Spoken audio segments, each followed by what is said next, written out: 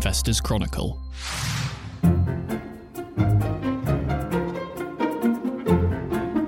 Welcome back to the Companies and Markets show. Delighted to be back. It's Wednesday, a rare Wednesday afternoon recording, which means that we're actually missing out on the regularly scheduled cake trolley. So we're doing that for you, listener. Yep, this podcast comes at a cost. It's the most animated I ever see, Dan, when that comes out. I think it's unedifying, the cake trolley. It's got out of control. There's just the pylon is. Yeah, I can't deny any of these comments. Yeah. Anyway, we digress. We digress. Actually, I'm wondering now if that's why Dan was a bit late to this podcast. Anyway, joining us, as you've already heard, over the line we've got Alex Newman. Hi, Alex. Hi, John. How you doing? Good, thank you. Julian Hoffman as well. Hi, Julian. Hey there, John. And Mark Robinson as well. And then in the studio, Dan Jones. Dan, what's coming up today? Hi, John. Yeah, we have a bevy of different topics today. We are starting with the supermarkets, with Tesco specifically. Its results this morning, just looking at what more we can glean about the currently quite dismal fate for the UK consumer and how Tesco is holding up in amongst that. Then we'll be looking at our cover story this week, which is also on a consumer favourite, Coca-Cola. Alex Newman has looked at the bull case and the bear case for the company as a bit of a demonstration of how to analyse pluses and minuses for a particular stock. And finally, we are returning to the big macroeconomic story of the moment, rising interest rates. And we're looking at those from a corporate perspective, and we're going to be discussing some of the many ways they might impact UK PLC over the months ahead. Before we get into the show, a quick news roundup as usual. The new car market recorded its second successive month of growth in September, with registrations up 4.6% year on year. And sales of electric vehicles continued to rise. More than 1 in 5 new cars registered were either battery or hybrid vehicles. However, overall registrations remain well below pre-pandemic levels. Real estate agency Knight Frank has predicted that house prices will fall 10% over the next 2 years, becoming the first major broker in the UK to forecast a double-digit downturn. Minor Anglo-Pacific Group is changing its name. The company will now be known as Ecora Resources. It comes as the company pivots away from coal towards metals associated with the energy transition. Greggs like-for-like sales were up 15% in Q3 as it maintained its full-year expectations. They've also opened 90 new shops so far this year. Shares rose 10% on the news. Telecom Plus shares rose 18% on Monday as the utilities company profits from the energy crisis. Telecoms Plus bundles services across energy, communications and insurance and has seen 86,000 customers acquired in the first half of the year. Shell stock, on the other hand, plunged 5% after a trading update said Q3 results would be, quote, significantly lower than Q2, blaming a volatile and dislocated market. Profits for Q2 were £3.4 billion. And Made.com have said they hope to see bids coming in this month for the business. The furniture retailer has seen a market valuation crash from over £600 million to just £16 million. And finally, the Bank of England has now stopped buying government bonds for the first time since its emergency intervention to stabilise the market. That's all from me. On with the rest of the show. Thanks, John. Yeah, so Tesco, to begin with, its results this morning as we record on Wednesday. You know, the company is under pressure, but at the same time, it seems to be holding up relatively well, is my, potted summary. Mark, is that a fair assessment, do you think, of Tesco's position right now? Absolutely accurate there, Dan. I guess in many the shares came off slightly on release this morning, but I don't think it would have really surprised anyone. On the plus side of the ledger, the volumes have held up, as has the firm's market share. In fact, we a few months back we looked at Tesco from that perspective as well, because Kantar had put some data out which showed that it had increased its market share, albeit marginally. But the significant point there was that this was the first time in 6 years that it had done this. And it was also fairly clear at that point of the year as well that management was trying to get out ahead of the inflationary spiral. I mean, prices were already rising by the end of the first quarter, and indeed before that. but they'd taken concrete measures, expanded the share match program they've got as well.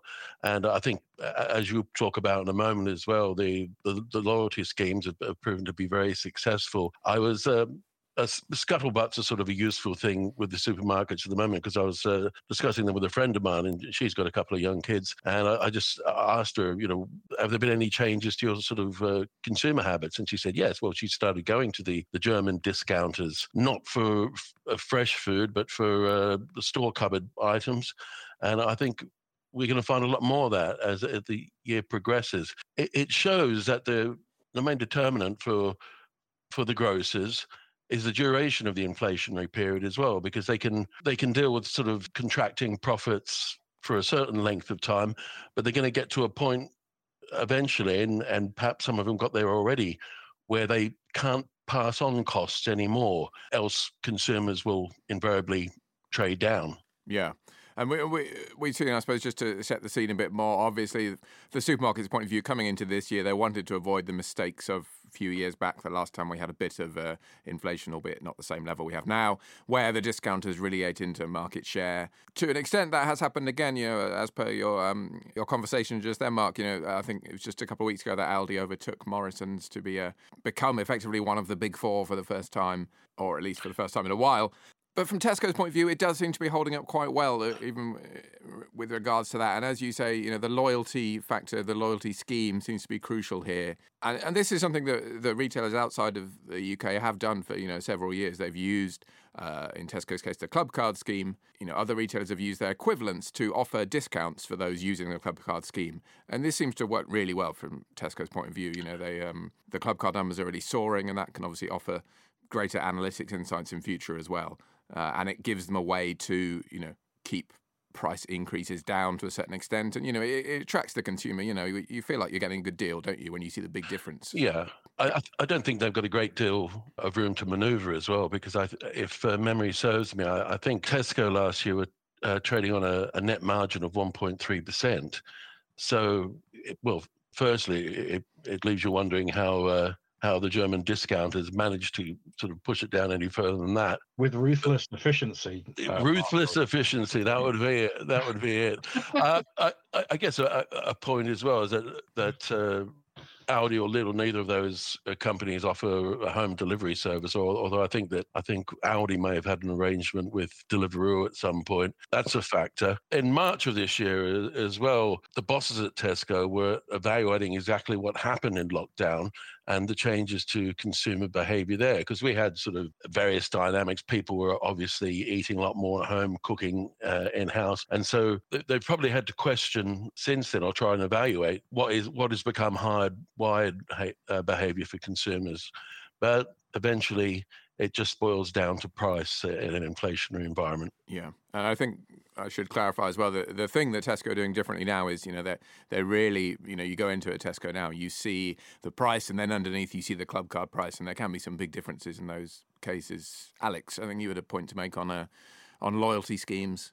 Yeah, no, it's just a more sort of general point on value of these loyalty schemes. It's one thing to point out is that it's something that all the supermarkets do now. It's kind of standard operating procedure to have this scheme. I'm also just not really that convinced with the data supermarkets have on their customers is nearly as important as it seems from an investor's perspective. I mean, it's really important to the supermarkets to understand or have some oversight of the shopping habits of their customers, because it means they can plan and target. But I mean, the dynamics of the sector are such that, any efficiency or margin gains from this data is basically imperceptible. I mean, Tesco's shares down today on their interims. They're down quite heavily over the last few months. Long term, they're down even more. It's not, having this data doesn't make the UK supermarkets a Google. It's not capped information they can sell them to third parties in the same way. So I think, these club cards have been a good initiative for kind of like pulling people in a little bit, but everyone does it. I don't really know what the edge it necessarily provides in terms of expanding or growing the business. As first principles, maybe Jack Cohen had it right all those years ago. Pilot high, sell it cheap. Yeah, and I think I was listening to some of the management call earlier, and Tesco, obviously these schemes do lend themselves to big pronouncements, but as you say, the proof will be in the pudding or otherwise. Whether there actually is going to be any impact on bottom line is quite hard to discern at this point. I think they talk about things like personalised promotions and things like that, but as you say, how much that moves the needle is really up for debate, to say the least. Certainly worth a look. I mean, Chris, the stock itself, Chris Ackers this morning pointed out they've got a forward rating of 10 times earnings, and they're trading on a forward dividend yield of nearly 6%. So it's certainly worth a second look from an investment perspective. Well, you do have to wonder, though, whether that isn't heading towards value trap. Yeah, I agree. I think it is a value trap. We know that there's big headwinds coming for the consumer. It's probably quite hard to see a catalyst in the near term, but at the same time, it strikes me as similar to Next. We discussed briefly last week, Mark, off the podcast. But, a well-managed business which is coming in the bottom end of guidance. Next brought those down a bit, but those structural headwinds are quite hard to get past in the short term. But maybe some value there longer term. Opinions differ. Oh, every little helps, doesn't it, Dan? As someone said, yeah. Well, I wanted to actually pick up one other thing before we move on, because it does segue in nicely as well. Another line from results call summed it up really. Tesco chief exec saying, we see customers prioritising value wherever they can, which doesn't sound that surprising in the context of what's going on. But I wonder what that might mean for the consumer staples, really, the companies for whom brands are still very important. We've got Unilever, for example, reporting at the end of the month. Last time we heard from them, again, they were managing to pass on prices quite well. They hadn't seen much transferring down, but the situation's only got tougher since then. And you do kind of wonder how much the price sensitivity of everyone right now is really going to rub up against the marketing share, the marketing they have and the market share they have. Well, I think we'll probably come back to that as well, because a week prior to Unilever releasing those quarterly updates from both Procter & Gamble and Nestle as well. Mm-hmm. So we'll certainly get some idea then. And, I guess one of the salient points is, will people be going over to generics?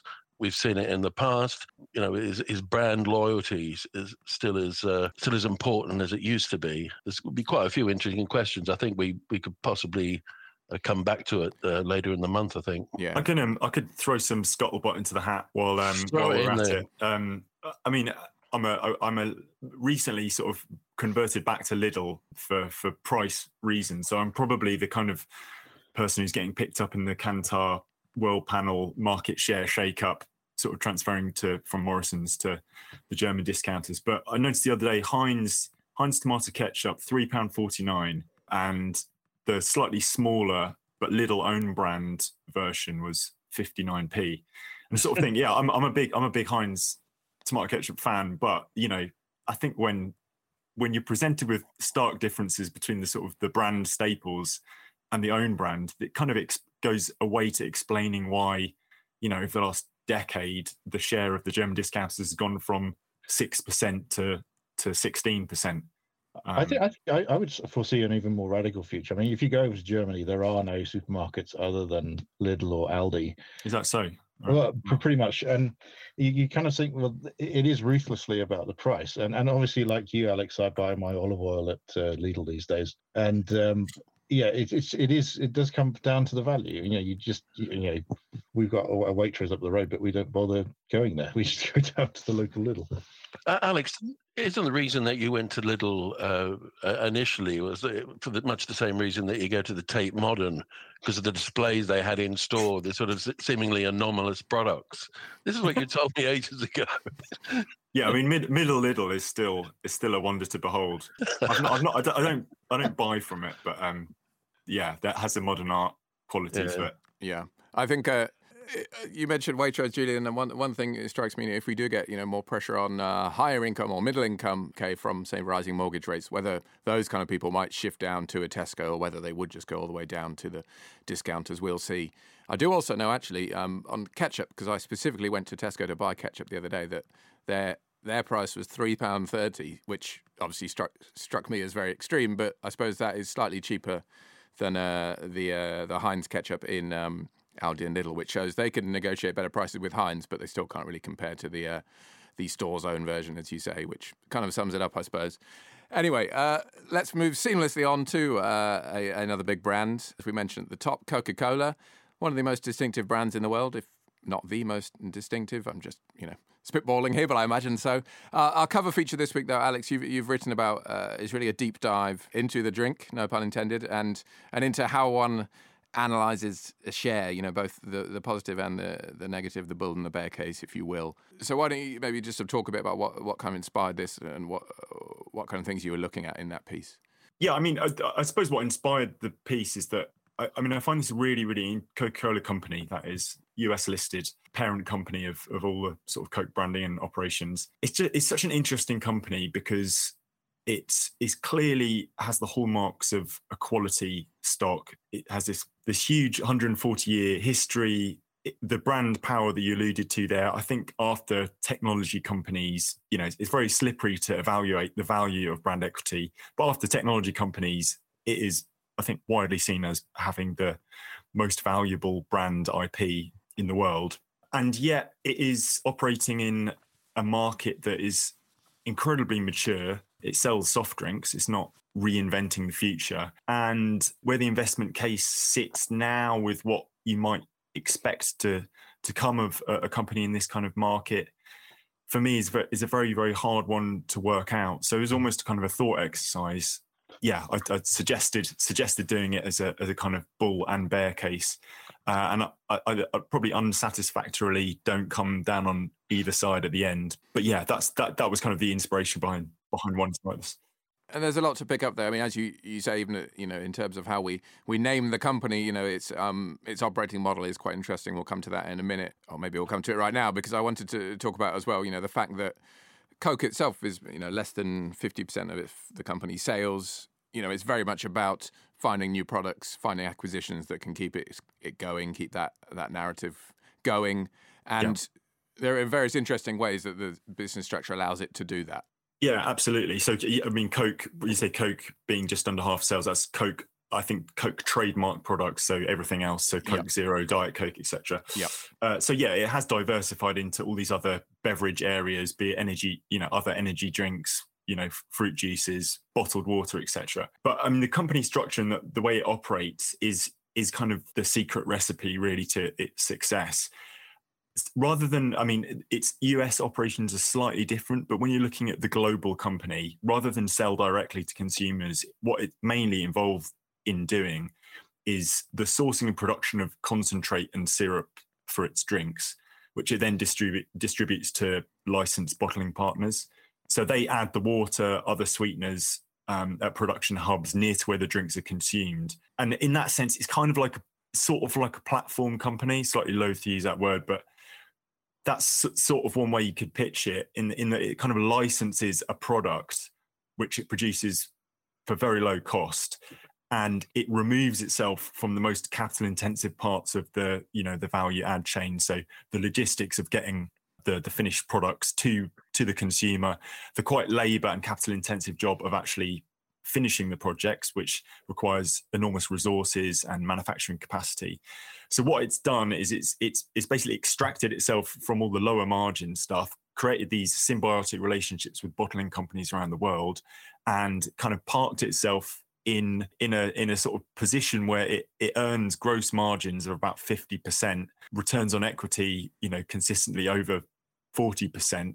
And it's just wildly profitable, much, much more profitable than its bottlers. And, that's why it trades on, such a heady valuation. But yeah, as we discussed in the piece, I think there are some issues with this model and kind of limits to why it is necessarily a good thing. And I suppose one of those right now is, when your sales growth is, this is a mature product, okay, it's got various developing markets to sell into, but nonetheless, most people by now will have heard of Coke and certainly the main offshoots. But it's also fighting inflation right now, cost increases in all parts of that chain, which makes things more difficult, as they do for everyone at the moment. Yeah, and I think most of those kind of cost headwinds are borne by their bottling partners. The way that both the company and its partners manage this is the Coca-Cola parent company can raise prices. So in the second quarter of this year, they reported 16% organic revenue growth. So that was down to about 4% sort of growth in sales and 12% from price inflation, which suggests that, you know, they're very good at passing on, or they have been, at least in the past year, being able to meet the challenge of inflation and passing on higher prices to the consumer. But yeah, I mean, managing that going forward, you know, they're not going to be able to raise prices every year. And also the tension that sits in this operating model is how well capitalized and on what kind of margins that the bottling companies can operate on. And, you know, it's all very well and good having a franchisee model that means you can earn these fat margins. But when there are problems with your counterparties, you know, you can't sort of escape those issues coming back to haunt you. So no, not necessarily any problems immediately on the horizon, but longer term, you know, looking at things like water scarcity and you know, just general cost inflation, you could imagine that life's going to get a bit harder for some of the bottling companies and therefore for Coca-Cola Company. We do talk a bit about some of the bottling companies in more detail in the piece. There are a couple of UK listed ones there as well. So if this has piqued your interest, do pick that up. The other thing I want to ask about is, you know, this is a very interesting case study. And as we've discussed, you know, you look at the bull, the bear case.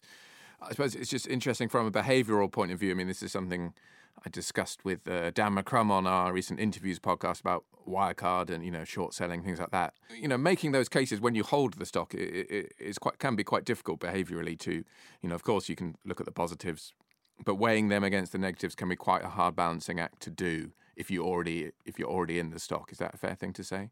Yeah, absolutely. I mean, it kind of goes back to what I was saying at the start. I mean, you know, it's often said that you know, of quality companies, that the best strategy is to kind of buy them and forget about them because, you know, they're gonna compound over the years. And we should say, you know, I didn't talk about before, that there are ways that Coca-Cola can grow. It can recycle its you know, its enormous intangible assets back into creating new products or into parts of the beverage market where it can extract efficiencies and synergies. It's not a zero growth story, but for the main part, for the, you know, most of its sales are in incredibly mature markets where there's just, you know, it's just harder to see the growth ahead being anything comparable to its history.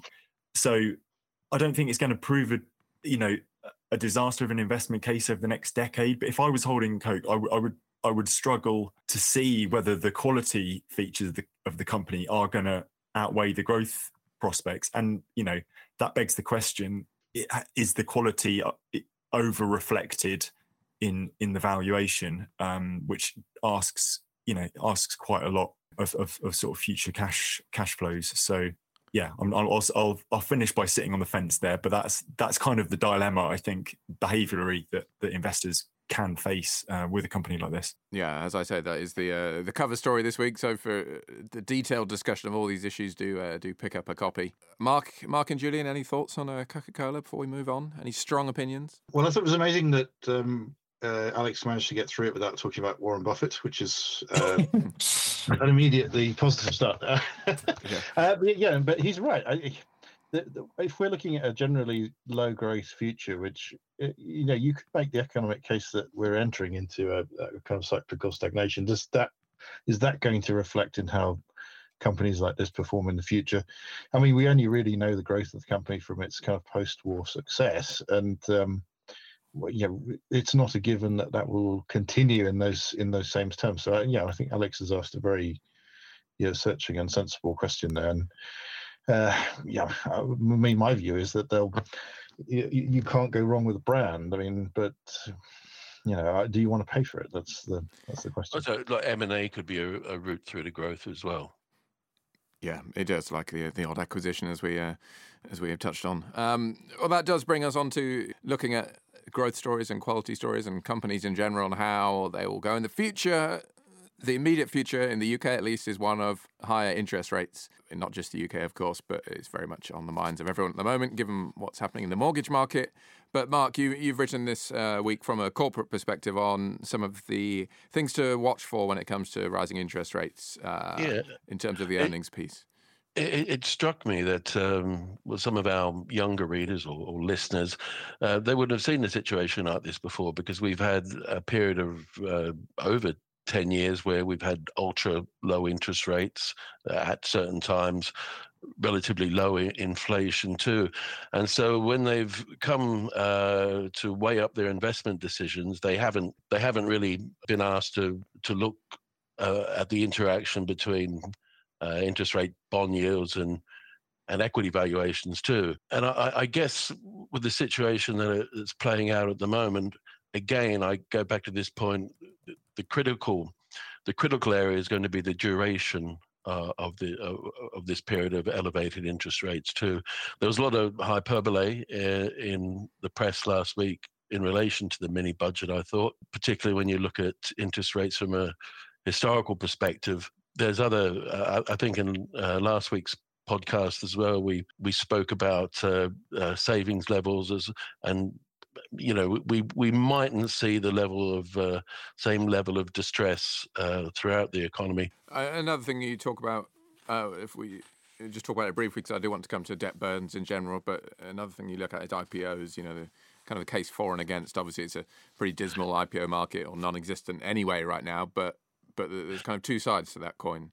Yeah, there is. I mean, theoretically, at least, when falling or sort of rising interest rates, rather, it acts as a disincentive in terms of just like borrowing that we've seen in recent times. And I was thinking here of like private equity in particular. Higher interest rates, they provide an incentive to tap public markets because I don't think that's the reason why we've had this slump in IPOs, particularly in the UK over the last 18 months or so. But we're just going to have to wait and see. I was looking around this morning for some data on private equity and the level of leverage there at the moment, but I couldn't come up with anything that was particularly meaningful.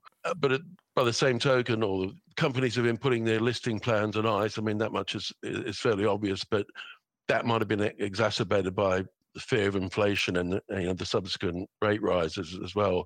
So it's a sort of it's one side of the coin and the other, really. Yeah, that private equity piece is interesting because, as you say, private equity costs are going up as well, which are quite important to them in terms of how they work the numbers. Strikes me, we spoke last week about the weaker pound making the UK more attractive to overseas buyers, but given what's happening with interest rates, it might be that the private equity buyers are on the out somewhat, and maybe they're looking to get out of some private companies and make a profit by listing them as well, albeit perhaps a couple of months down the line. Yeah, I really did try hard to try and get some data on that as well. So I've got no idea how someone like KKR would go about financing these deals as well.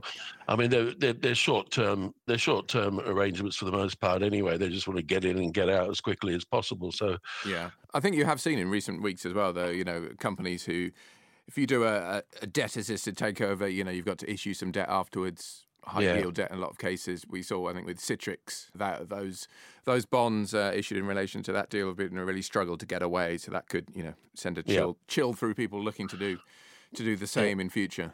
Indeed, and I finalised the remarks as well with the obvious danger, and that's for interest rates, and that's to liquidity in the market. I mean, that's sort of playing out already, but that's a given, really. Yeah. So we are. Yeah. Obviously, we're going to keep a close eye on these things as we tend to do. The final thing, perhaps, to say on this whole subject is in many ways the most obvious one is companies with big debt burdens, and more pertinently, companies with debt rolling off in the short term as well. That is something suddenly which is a consideration that will be worrying some people more than others. Dan sent some data through this morning as well, and I had a look through it as well. And based on that analysis, the UK market mightn't be as badly exposed as we think. A lot of the debt itself, beyond lease liabilities, falls over the medium to long term. So it goes back again to this point of over duration of a rising interest rate period. Yeah, I think as you say, it's not going to derail the investment case in many cases, but it might just take a little bit off here and there. The flip side being, if you're a company with a lot of cash on your balance sheet, you can refinance and get a lot high margin on that at the moment, which could provide a little bit of an uplift in a difficult time. Well, exactly. Yeah. This is not an unusual time that we're in at the moment. I mean, the base rate is still well below its long-term average. It's just that people haven't been, or many investors anyway, haven't been used to this environment and having to make assumptions linked to interest rates and bond yields. Yeah, it's a new world for some people, but as you say, the real question is how long this period lasts, and the Bank of England will have something to say about that, and we will have something to add to it, I'm sure, as well, as and when these decisions are made. So do keep listening and reading the Investors Chronicle for more on that. But we have come to the end of our time this week again, so thank you to John and to Mark and to Julian and to Alex, and thank you to you for listening. We'll see you next week on another Companies and Markets show.